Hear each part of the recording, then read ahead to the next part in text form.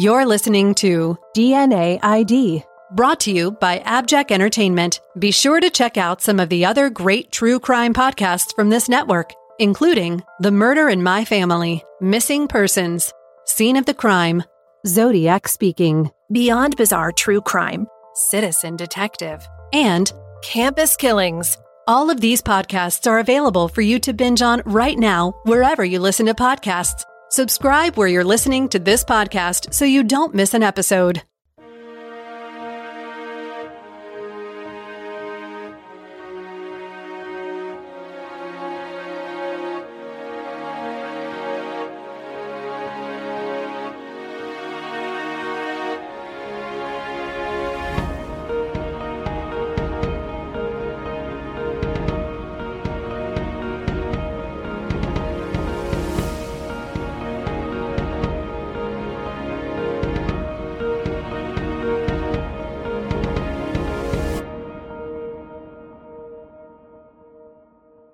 Welcome to the DNA ID 2022 Year in Review episode.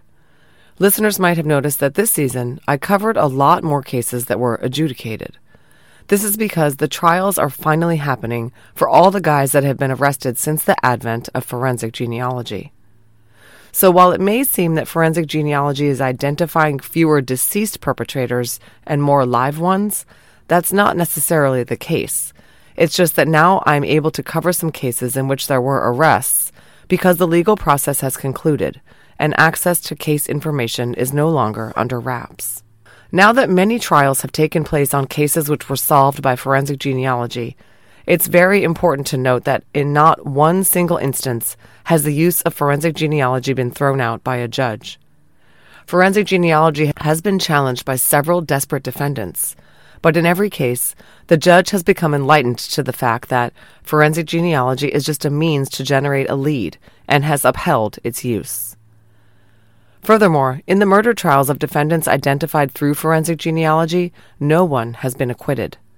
The oft-used defense of, "I had consensual sex with her, but I didn't kill her," has not swayed any juries to date. The prosecution has almost always managed to show that death of the victim was nearly simultaneous with the depositing of semen and/or has introduced circumstantial evidence supporting the forensic evidence, such as the offender's blood at the crime scene. The use of forensic genealogy to generate a lead followed by law enforcement to arrest or identify the offender has held up in court time and again, because in the end, a primary DNA sample matching to the unknown offender's DNA is always what is relied on to press charges. It's also worth noting that in several cases I covered this season, the defendants ultimately took plea deals rather than go to trial, because the DNA evidence against them was undeniable. Now let's look at a couple of case updates. As longtime listeners will recall, Jerry Lynn Burns was convicted of the 1979 murder of Michelle Martinko in Iowa, a case I covered in Season 1, Episode 5. Burns has taken his appeal all the way up to the Iowa Supreme Court. Oral arguments on his appeal occurred on September 30th, 2022, and we are awaiting the justice's ruling on the issues. Burns's attorneys argued that DNA contains confidential health and genetic information that could be used by police for multiple unconstitutional purposes, and therefore, everyone has a reasonable expectation of privacy in their DNA, including unavoidably shed DNA, which is DNA everyone leaves behind just by existing. The reason Burns's attorneys are focusing on the concept of unavoidably shed DNA is that they're trying to sever it from materials subject to the abandonment doctrine, the long upheld premise that we do not have privacy rights in materials abandoned in public. They argue that because we cannot help shedding DNA, it is not a choice to make that private material public, and therefore the abandonment doctrine does not apply. So by snagging Burns's DNA from a drinking straw and analyzing it, police violated his constitutional rights. Instead, they should have obtained a search warrant. Burns's attorneys have an uphill battle to convince the justices that their position is the correct one. Under Iowa law enforcement is allowed to use genetic material to identify people in the course of a criminal investigation. The state's representative, Assistant Iowa Attorney General Tyler Buller, argued that nearly 150 years of criminal forensics precedent would have to be thrown out if the abandonment doctrine were so restricted. He pointed out that DNA is the same as, quote, the bloody bat found at the crime scene, which has blood, hair, and fibers on it, used to identify the suspect. And he pointed out that when police obtained a primary sample from Burns, they had a warrant to do so. And as we all remember, it was a match. Some questions from the justices indicated that they were inclined to side with the state, but as I said, that remains to be seen when they hand down their decision. Just to be clear, though, none of this tends to exonerate Jerry Lynn Burns. His DNA still matched that found in Michelle Martinko's car. In another update, Alan Lee Phillips was sentenced recently for the murders of Bobby Joe Oberholzer and Annette Schnee, a case I covered this season in episode 43. On November 7th, Phillips was sentenced to life in prison without the possibility of parole. Before Phillips was sentenced, prosecutors read a statement from Bobby Joe's husband Jeff that said in part, quote, Alan Lee Phillips is a despicable and evil being. I pray that the lives he has so terribly affected can find their own personal solace and closure. End quote. Annette's mother wrote a statement as well, which was also read by prosecutors. Quote, Annette was so beautiful, so loving, and everyone loved being around her. I miss my daughter. I was never able to see her grow into a woman, start a career, or have a family. But I can finally be at peace knowing that the man who took all of that away will be going away to a place he deserves to be. I'm 89 years old, and I've waited 40 years for this day to come. Phillips's lawyer says he is innocent and that they intend to appeal his conviction.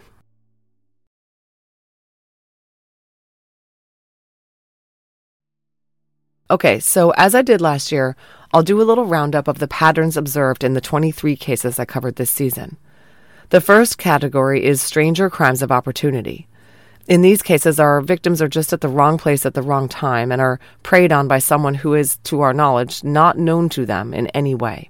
They are Kelly Ann Prosser, killed by Harold Warren Jarrell in a crime of opportunity. Virginia Freeman, killed by James Otto Earhart in what appears to have been a planned sexual assault of a generic victim. Kathleen O'Brien Doyle, killed by Dennis Bowman. He may have seen her at a local mall and followed her home, but he did not know her. Teresa Selecki, killed by Charles Lane Morgan in a crime of opportunity. Sophie Sergi, killed by Stephen Downs in a crime no one can make sense of. Maurice Chivarella, killed by James Paul Fort in a crime of opportunity. Gladys Hensley, Janice Dickinson, and Geraldine Toohey, killed by John Charles Bolsinger in crimes of opportunity where he selected vulnerable victims' homes to break into. Sherry Black, killed by Adam Antonio Spencer Durborough in what police believe was an impulsive crime of opportunity. Kim Bryant and Diana Hansen, both killed by Johnny Blake Peterson in crimes of opportunity. Anna Marie Lavka, killed by Jerry Walter McFadden in a crime of opportunity, although he may have followed her home from Myers grocery store. Laura Purchase, killed by Thomas Elvin Darnell under unclear circumstances. Bobby Joe Oberholzer and Annette Schnee, killed by Alan Lee Phillips in crimes of opportunity. Laketta Gunther, Julie Green, and Awana Patton, killed by Robert Hayes, who hired them for sex. Janet Love, killed by Ray Anthony Chapa in a crime police believe was a planned sexual assault gone wrong. That makes 14 of the 23 cases that were stranger on stranger crimes. In a couple of these, it's apparent that there was a sort of commercial relationship between the killer and the victim. Robert Hayes was believed to be a client of his victims, and James Otto Earhart posed as a potential client of Virginia Freeman. Also, investigators believe that Laura Purchase was a sex worker and Thomas Darnell said that he paid her for sex. So, while they still qualify as stranger crimes, they aren't so much crimes of opportunity as crimes that arose out of transactional circumstances.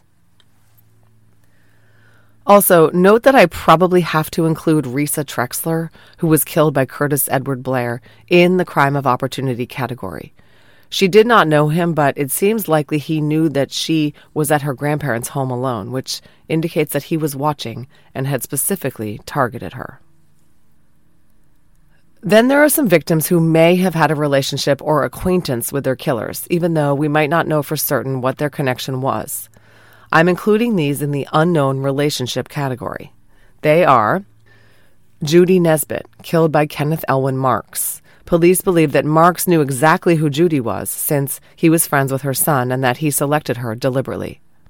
Lisa Ziegert, killed by Gary Shara. We just don't know whether Lisa ever met Shara, but there is some indication that they may have moved in the same circles and attended some of the same social gatherings. Police believe that he knew who she was, and she was not a totally random target.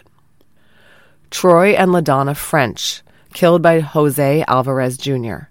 I'm including them in this category because while it's not apparent whether they had ever met Jose, he clearly knew who they were, since he was the brother of their son-in-law, and he chose to sneak into their home and watch them on the regular. Darlene Krashock, killed by Michael White. I'm torn about this one. To this day, we don't know whether Michael White was one of the men Darlene was talking to in the bar she was at before she was killed. And we also don't know whether they ever crossed paths at the army base where they were both stationed. It's very possible that they were acquainted, and it's possible they were total strangers. We just don't know.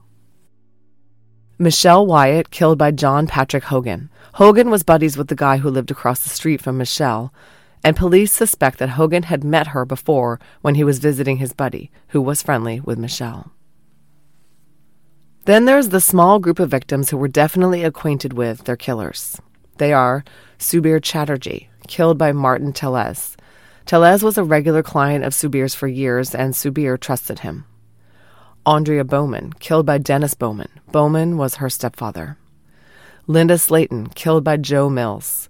According to Mills's own words, he and Linda had met once when he dropped her son off after football practice. He was her son's football coach.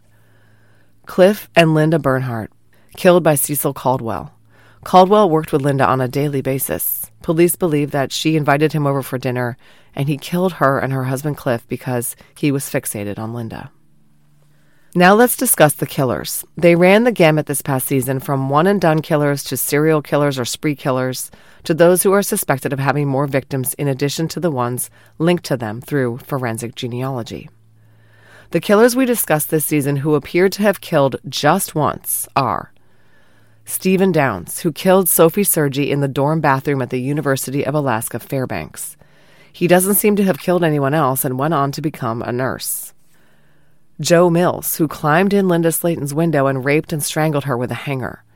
There's no indication that he ever killed anyone else. He may have been fixated on Linda specifically. Martin Tellez, who shot Subir Chatterjee in the course of a robbery. He was deemed legitimately remorseful, and I'd bet my life he never killed anyone other than Subir. Ray Chapa, who hid in Janet Love's closet and raped and shot her. Police are looking into whether he committed any other homicides, but so far have found none. They believe shooting Janet was not the original plan, as it didn't fit his M.O. Curtis Blair, who raped and stabbed teenage Risa Trexler in her grandparents' house. He hasn't been linked to any other murders, but this crime was so random, impulsive, and violent, it wouldn't be surprising if he had more victims. Michael White, who strangled Darlene Krashock with a coat hanger and left her naked, bitten body in the snow. He claims he didn't kill her, much less anyone else, and police have not attributed any other victims to him.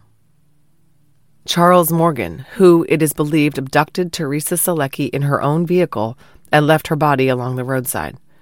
He died very soon after his victim, and there's no indication he killed anyone else. Police believe Teresa was truly a crime of opportunity. Kenneth Marks, who shot Judy Nesbitt on her boat. He was never linked to any other crimes of note. The detectives believe that he killed Judy in a panic to silence her screams aboard the Felicidad, and there's no indication he ever did it again. Gary Shara, who abducted Lisa Ziegert from a gift shop and raped and murdered her in a clearing in a wooded area. He confessed to the crime after police asked for a DNA sample. As much as I find him repellent, I don't get the feeling he also killed others.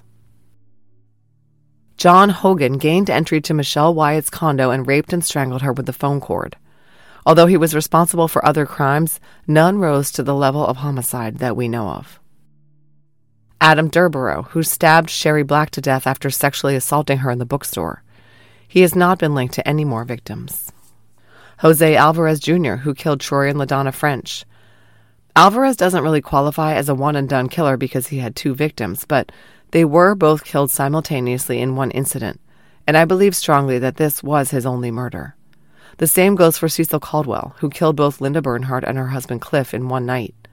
Police seem to believe that Cliff's sole target was Linda, and he hasn't been linked to any other victims.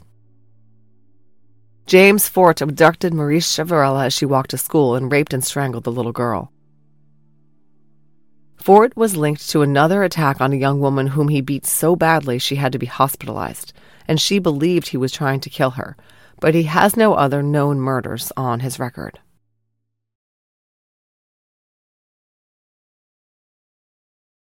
Fall is here and class is back in session. It's a busy time for students and faculty, and with a new school year comes new adventures, new experiences, and new goals to achieve. But as much promise and excitement as the fall semester brings, there can also be a dark side to it, one in which the unthinkable can happen. I'm Amy Slashberg. And I'm Megan Sachs, and we're the host of the podcast Campus Killings. As educators and criminologists, we teach, research, write, and podcast about victims, offenders, and the issues that surround our criminal justice system. Amy and I have both worked in the field of criminal justice for 20 years. Myself in law enforcement and Amy in the mental health field. In Campus Killings, we'll dive into some of the most shocking and tragic murders to happen on school grounds, and we'll provide our analysis on the cases we cover as both educators and trained criminologists. We'll discuss what went wrong and what could have been done differently to prevent the tragic outcome. Campus Killings is available everywhere you listen to podcasts. Subscribe now so you don't miss a single episode of Campus Killings.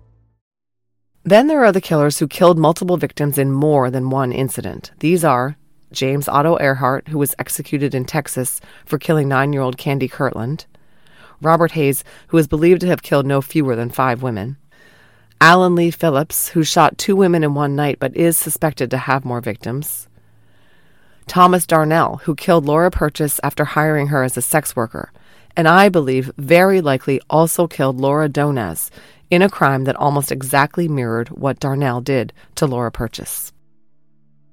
Jerry Walter McFadden, who went on a murder spree and was executed in Texas for the deaths of Suzanne Harrison, Gina Turner, and Brian Boone. Johnny Blake Peterson, who killed Diana Hansen and Kim Bryant and possibly several others in the Las Vegas area. Charles Bolsinger, who preyed upon the 3 victims we covered and possibly others. And Dennis Bowman, who killed stranger Kathleen O'Brien and his own adopted daughter. It's always interesting to see how these killers' lives end up, right? In the ones I covered this season who were arrested, 5 took plea deals: Martin Tellez, Gary Shara, Jose Alvarez, Dennis Bowman, and Adam Durborough. Thomas Darnell didn't get that far since he died in custody. 5 other killers were convicted after trials: Robert Hayes, Alan Phillips, Joseph Mills, Stephen Downs, and Michael White. Of the ones who were deceased when their identities were uncovered by forensic genealogy, 2 were executed long beforehand, James Earhart and Jerry McFadden.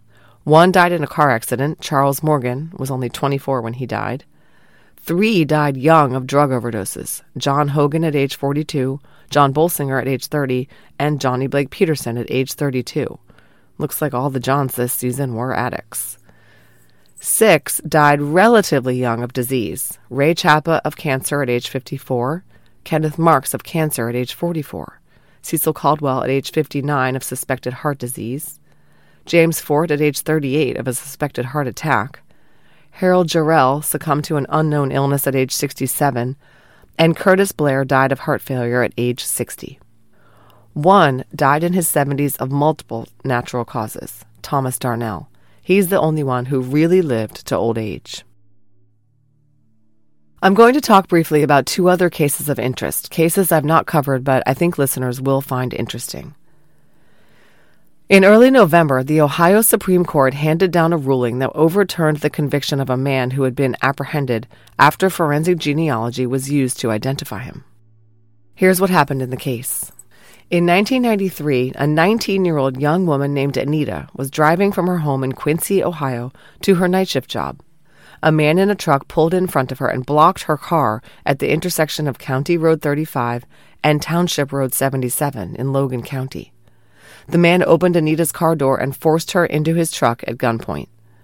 He drove her to a remote location and forced her to perform oral sex on him. Then he drove her to another location, took her out of the truck, cut her throat, and left her to die in a ditch. But Anita didn't die. She played dead until the man drove away and then staggered to a nearby house for help. She was treated for a deep wound to her throat, but she was able to relay a description of her attacker. She also described his vehicle down to the color, make, model, and first two letters of its Ohio license plate. Anita's clothing was collected as evidence. It's unclear whether an oral swab was taken, but her shirt proved to have semen on it from her assailant. However, it was still early in the DNA era, and a profile of the suspect was unable to be developed at that time. In 2014, her shirt was sent to the Ohio Bureau of Criminal Investigation for updated testing, and the following year, its lab was able to develop a profile which was entered into CODIS. There was no hit to an identified offender, but there was a hit to another case. This was a 1992 case which had occurred in Sydney, Ohio. The Shelby County victim, whose initials are SL, told police that she was walking home from work when a man forced her into his truck at gunpoint, drove her to a remote area, and raped her. She reported the crime, and eventually the evidence from her rape kit made its way into CODIS in the form of an unidentified offender profile, and it matched to Anita's assailant. In 2019, the Logan County Sheriff's Office contracted with Advanced DNA's Amanda Reno to perform forensic genealogy after a SNP profile of the attacker was obtained. Amanda was quickly able to locate a second cousin of the offender, a woman named Judy, and within 24 hours of receiving the SNP profile, was able to flesh out the family tree and hone in on 4 brothers who lived in Logan County, the Bortree brothers. Based on factors such as age, location, criminal history, and physical description, investigators narrowed the pool down to 2 of the brothers. The DNA from a cigarette butt discarded by one of them, Ralph Bortree, matched the DNA of Anita and SL's rapist. The chances were less than 1 in 1 trillion that the DNA belonged to any other person. Bortree was arrested in August of 2019. Once they knew who Bortree was, investigators were able to connect him to 2 similar cases in Shelby County that occurred in 1993 and 1995. Both were abduction and rape cases like Anita's and SL's. I'm not sure whether there was DNA in those cases, but the 2 victims were able to identify Ralph Bortree as the man who sexually assaulted them. But here's where things go off the rails. Ralph Bortree could not be charged for the Shelby County rapes of SL or the other 2 victims.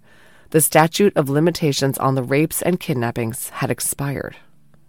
However, Logan County prosecutor Eric Stewart felt confident that they could nail Bortree for Anita's case. He charged Bortree with attempted aggravated murder, a first-degree felony. In November 2020, a Logan County jury found Bortree guilty of attempted aggravated murder. They deliberated for only an hour. Judge Kevin Bragg sentenced him to the maximum of 11 years in prison. But Bortree appealed. The case went all the way to the Ohio Supreme Court, and Bortree's conviction was thrown out. Here's why. Bortree's appeal was based on the statute of limitations in Ohio. He said his constitutional rights were violated by the state bringing the attempted aggravated murder charge 20 years too late because the 6-year statute of limitations had expired 2 decades earlier. Ohio's statute limiting the amount of time in which charges can be brought specifies that the statute of limitations for first-degree felonies is 6 years, unless there is a specified exemption making it longer or non-existent. Exemptions are listed for aggravated murder and murder. There are no statutes of limitations for those things. But Anita didn't die. There was no murder. Therefore, Bortree's attorney argued before the court the statute of limitations applied to attempted aggravated murder and attempted murder. Those were not among the carve-outs set forth by the Ohio legislature. Quote, "The General Assembly has never stated that these should have any other statute of limitations than the default for a felony of 6 years," Bortree's attorney said in court. The prosecutor representing the state argued that attempted murder is included with murder in being exempt from the statute of limitations. He pointed out that the statute of limitations for attempted burglary is 20 years. It would be absurd for attempted murder to be limited to 6 years. In its November 2022 ruling, the Ohio Supreme Court disagreed. attempted aggravated murder technically falls under the general statute setting the limitations period at 6 years, the court ruled, because attempted first-degree felonies were not specifically exempted. In its ruling, which was a unanimous 7-0 decision, Justice Michael P. Donnelly stated in the court's majority opinion, quote, "Because the General Assembly is the final arbiter of public policy, judicial policy preferences may not be used to override valid legislative enactments. We are, unfortunately, duty-bound to reverse the judgment of the Third District Court of Appeals. Under the particularly heinous set of facts in this case, the 6-year statute of limitations that applies to attempted aggravated murder and attempted murder works a grave injustice. However, we have no authority to rewrite the statute." End quote. As a result of this ruling, Ralph Bortree will be a free man, if he's not already, released to offend again despite his victimization of 4 known victims and attempted murder of 1. It's interesting that his conviction being overturned had nothing to do with forensic genealogy and everything to do with a poorly crafted and offender-friendly law enacted by the Ohio legislature.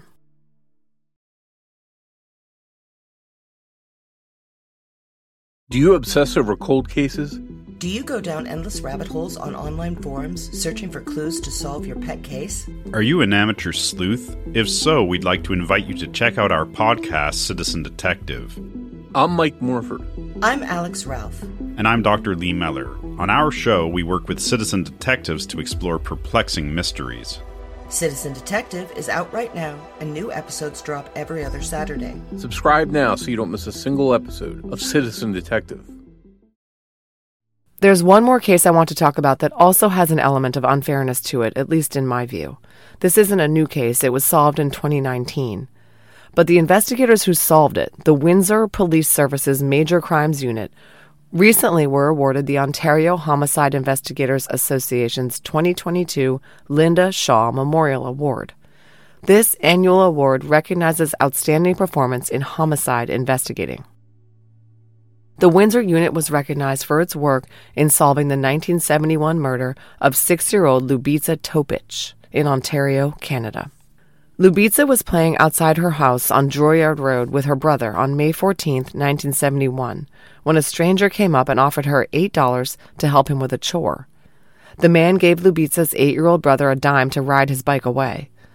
Lubitsa was last seen walking down the sidewalk holding the hand of an unknown man. She was found in an alley behind Hickory Road mere hours later, her leg broken and her teeth smashed in. She'd been raped and murdered. Windsor police investigated the case for decades, tracking more than 700 persons of interest. They finally resorted to forensic genealogy in one of the first uses of the new technique in Canada. And it worked. In December 2019, the Windsor investigators held what was described in the media as an emotional press conference, announcing that they finally knew who had killed little Lubitsa 48 years earlier. Who was he? They wouldn't say. Lubitsa's killer, a 22-year-old who lived in her neighborhood, has never been publicly named. He died shortly before investigators learned his identity, and they refused to reveal his name because he cannot have his day in court. The police cited Canada's Municipal Freedom of Information and Protection of Privacy Act as the reason they were not releasing the killer's name. I'm not familiar with this act, but just in looking at its provisions, it states that a government entity, quote, may refuse to disclose a record if the disclosure could reasonably be expected to F. deprive a person of the right to a fair trial or impartial adjudication. End quote. I assume this is the section the police are relying on. But note that the law says they may refuse to disclose. This seems like a choice, and they are choosing this man's privacy over the public interest in knowing a child killer's name. I found an article in the Windsor Star that reported on some very strong opposition to this decision. The publication interviewed Michael Arnfeldt, a former police officer and renowned criminology professor at the University of Western Ontario. Arnfeldt said the closure of the case did merit kudos to the investigators. It's one of the oldest cold cases in North America, and he said, quote, it's a tremendous achievement, end quote.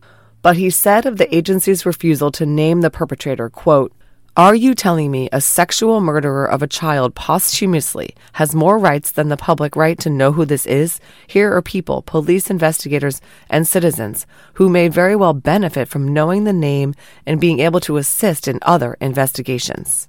He went on to say pointedly, quote, "You cannot libel a dead person, and a dead person does not have a reasonable expectation of privacy," end quote.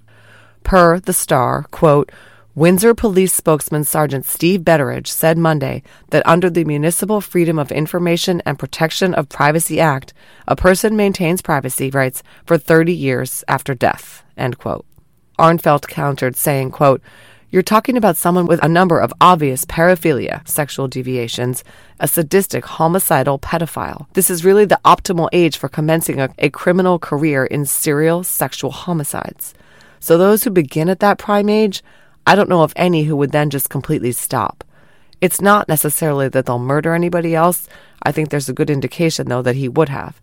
But he would have been involved in other crimes, sexual crimes included," end quote. Of course, listeners will not be surprised to hear that I come down on the side of Arnfelt. Revealing this child killer's name to the public cannot harm him since he's dead, and it would very likely result in tips from the public connecting him to additional cases. He died in his 70s. Nearly 50 years elapsed in which he probably committed more heinous crimes. It's a travesty, in my opinion, that he hasn't been outed, especially since Windsor Detective Scott Chapman said at the press conference, quote, "This man's DNA matched separate sources of DNA from the crime scene. Based on the nature of the DNA and where it was located, we are certain that he was the person responsible," end quote. For some reason, since Lubitsa's killer's name is being protected, it doesn't really seem as though she's being given the justice she waited for so long. When the offenders are deceased, all the victims' families have is the satisfaction of seeing the killer named as such. In this case, even that was taken from them. Finally, before I wrap up the 2022 season, I want to thank the listeners for the terrific support we received this year. The show nearly doubled in terms of listenership in the calendar year, reaching more than 1.3 million downloads. We started a Patreon that helps to pay for the costs of police reports and records that we obtain via public records requests. And I have an exciting announcement to make.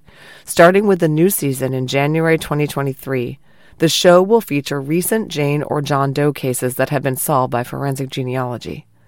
The Doe ID episodes will be very short mini-episodes that will appear every other week, alternating with regular DNA ID episodes. Featuring solved Doe cases will be a great reminder to listeners of how very important it is that they submit their DNA to the open source databases and opt in for law enforcement searching. Murder cases begin with the identification of the victim. Without that, the victims are twice denied justice.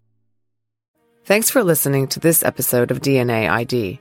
To contact the show, please email us at dnaidpodcast@gmail.com. Follow us on social media at DNAID Podcast on Instagram, at DNAID Podcast on Twitter, and at DNAID Podcast on Facebook. DNA-ID is written, researched, and hosted by me, Jessica Betancourt. It's produced by me and Mike Morford of Abjack Entertainment. Music by Connor Betancourt. Check out our other collaborative podcasts, Scene of the Crime, Missing Persons, and Beyond Bizarre True Crime.